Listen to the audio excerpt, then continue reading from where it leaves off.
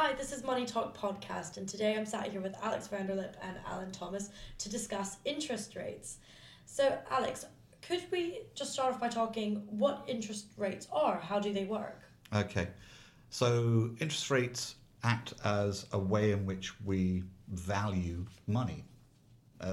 Everything generally tends to have some sort of cost. So if we want to go and, for instance, rent a car, then there's a cost to renting that car, and that builds in, for instance, okay, well, what is it that is the value of that going to change over time? So, for instance, if I was going to go, if you want to borrow my car to drive up to Manchester, for instance, so don't do that. Yeah, exactly. Well, once you got the license first. But sorry for the inside jokes. But if we're going to drive to Manchester and back, well, that's going to put an extra 600 kilometres on the clock, and there'll be a bit of wear and tear on the tyres and all this. So, and also cars depreciate over time. So over that period of the weekend or what have you, then what I get back, my car will be slightly less valuable.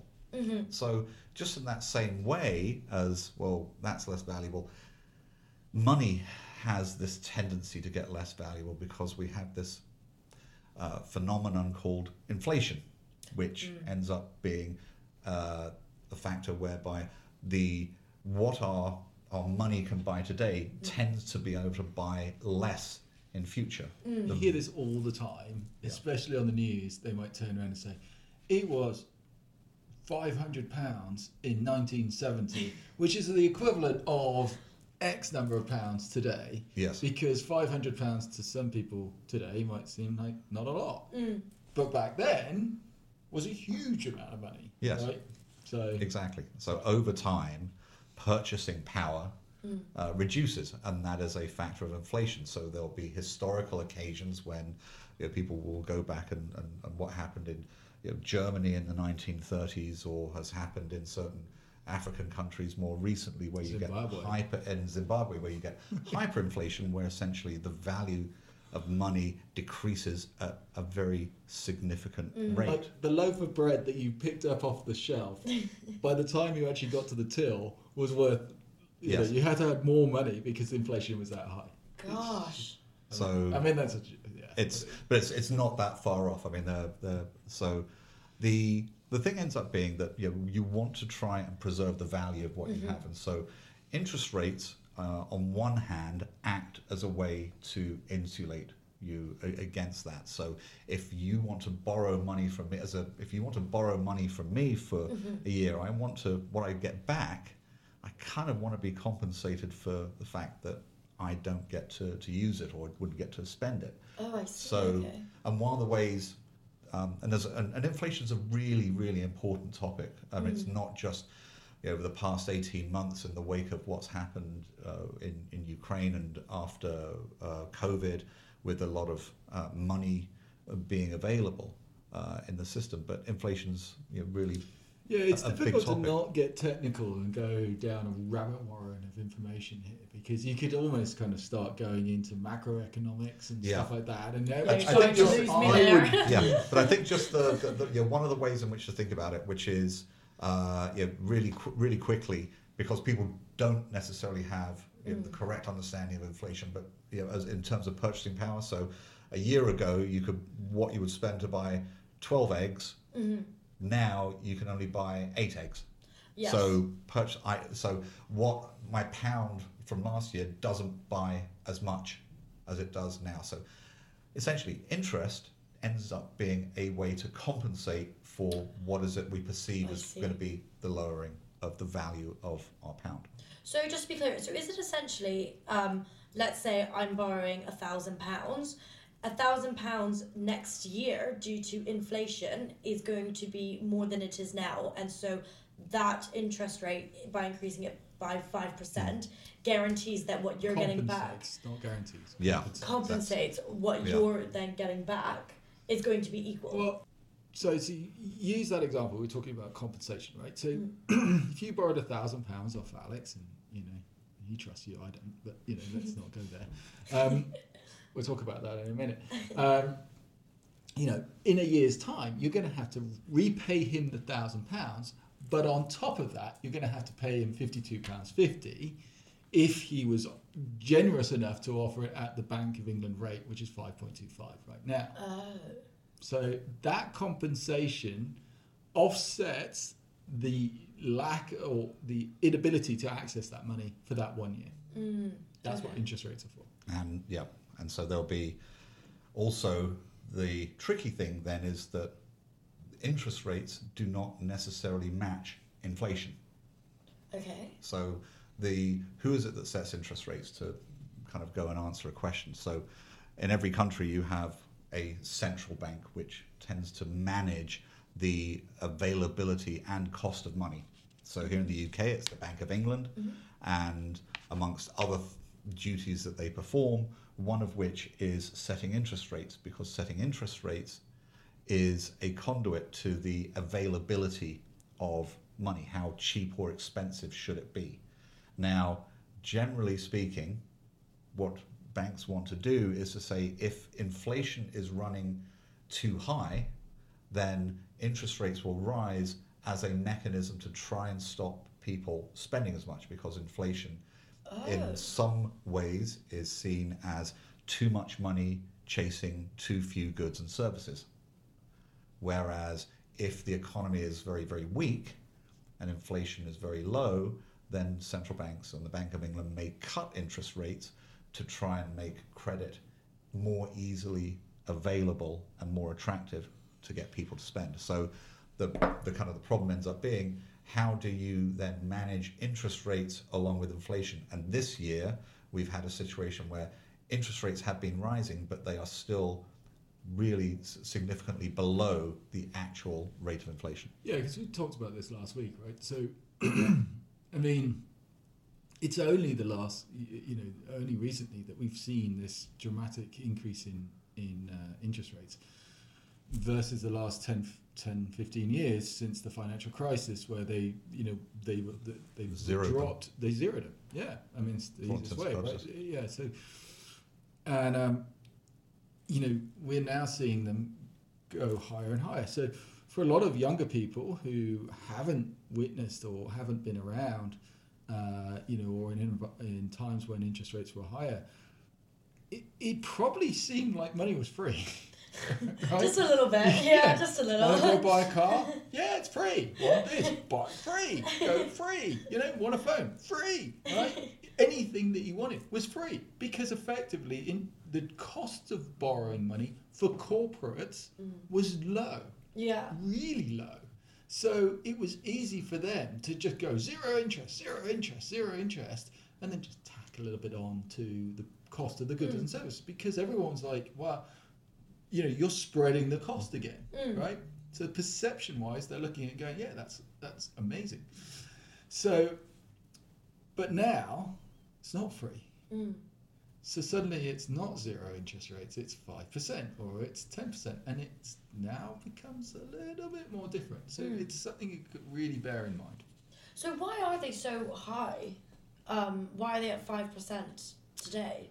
So given that several economies in the Western world, not just in the UK, have experienced inflation, one of the ways in which authorities, whether it's either the government or the central bank, the Bank of England, the ways in which they can manage that rate of inflation tends to be by using interest rates to try and manage how much money is going after goods and services. So it becomes really very, very complicated and probably beyond the scope of today's podcast, but the reason why interest rates have risen from an exceedingly low rate within the past 18 months to now 5.25% ends up being because we had inflation that had at some points reached double digits, and one of the few mechanisms that the central bank has, practically the only mechanism they've got. Yes, exactly. Yeah, I mean, then that was that acceleration or that significant rise in inflation came about because of things like Ukraine-Russian war, right? So the cost of oil, commodities suddenly went up and food prices went up, because fertilizer prices went up, because oil prices went up. So a lot of it. So this is why everyone, reaction. and if you watch any sort of news programs, if there's a big rise in the price of oil, that's something that goes to the fore, because oil in its various forms becomes an input for plastics, agriculture, chemicals, you name it, right? It's there, and that's the thing. So in transport, and most people kind of go, because all right, let's just take it to a really simple example.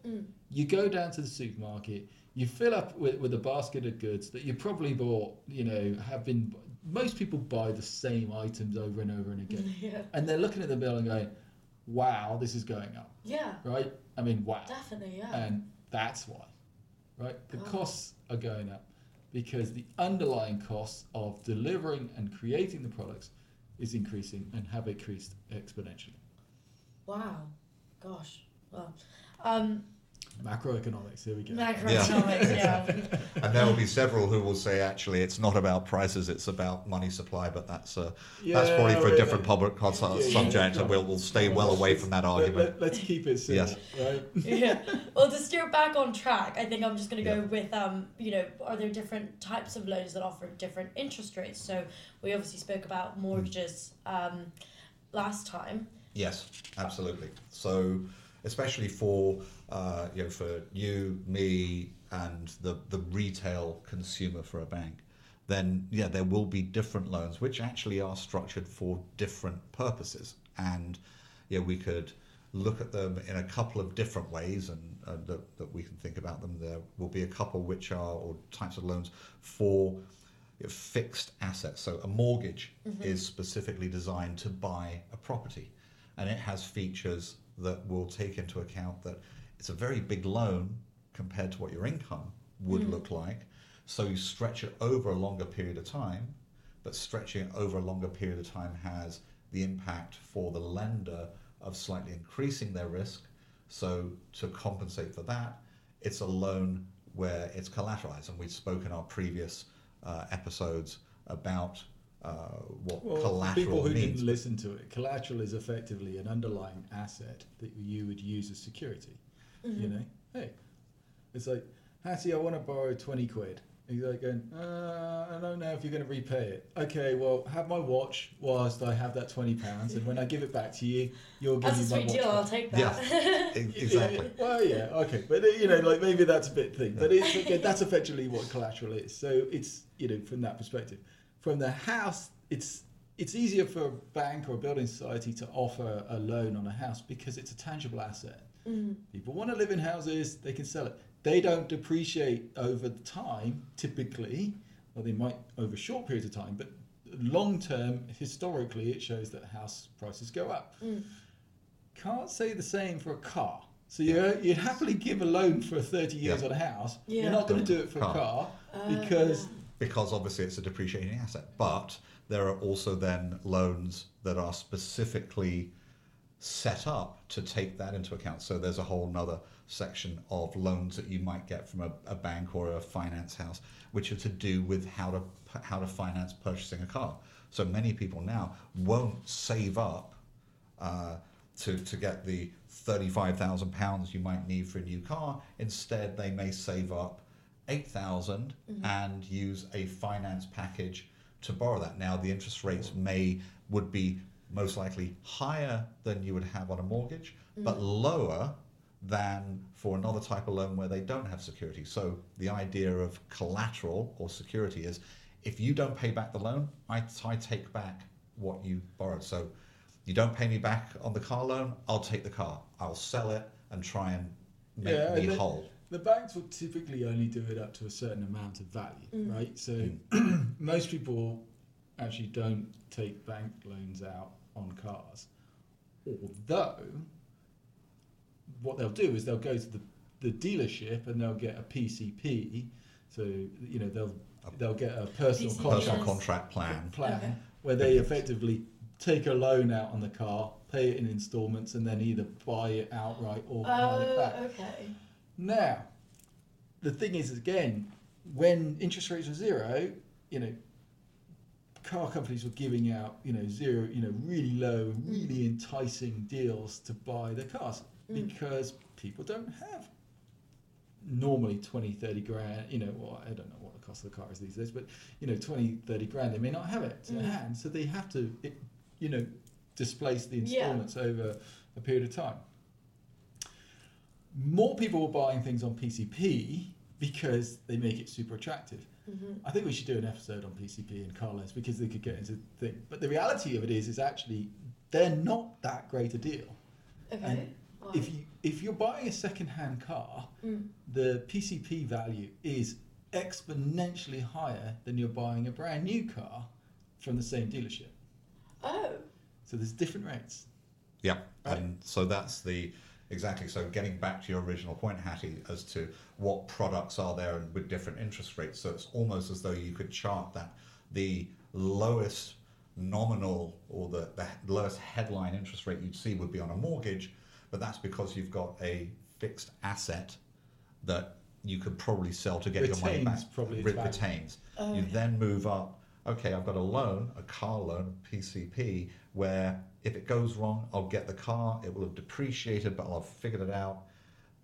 Higher than a mortgage, but still because there is security, there will be it will be a shade above a mortgage. But then if you go into territory where you've got loans where the bank or the lender doesn't have security, then it becomes slightly different. So you have a personal loan, which is a loan you can get from a bank where you will tell them what you intend to use it for, but they're relying on you to spank it down the pub. No, exactly. You're not basically giving it all to play the Euro Millions, for instance.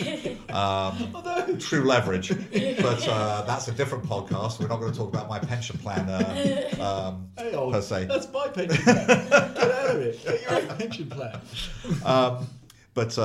But a personal loan will then have a higher rate because if you just stop paying it, they can't really chase you. Tangible. And then there's credit cards where, because of the flexibility, but the fact that it's more difficult to chase down those who can't pay it, or it becomes a much more involved process, then ends up they have very much higher rates. So yes, different products end up having different interest rates. Okay, well, thank you both for talking to us today about interest rates.